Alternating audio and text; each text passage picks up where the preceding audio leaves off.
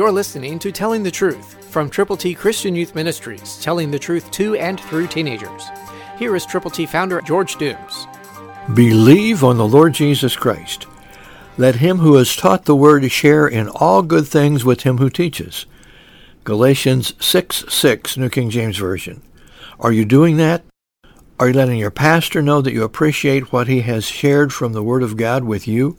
What about a Sunday school teacher, a small group leader?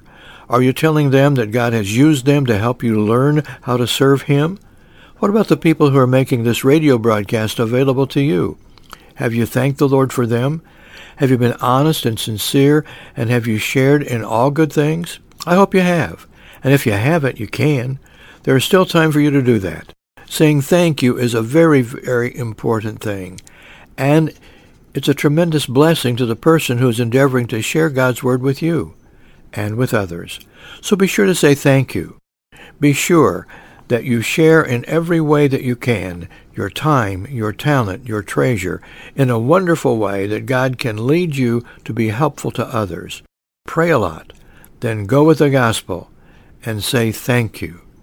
Say it consistently. Say it to every person that deserves to be thanked.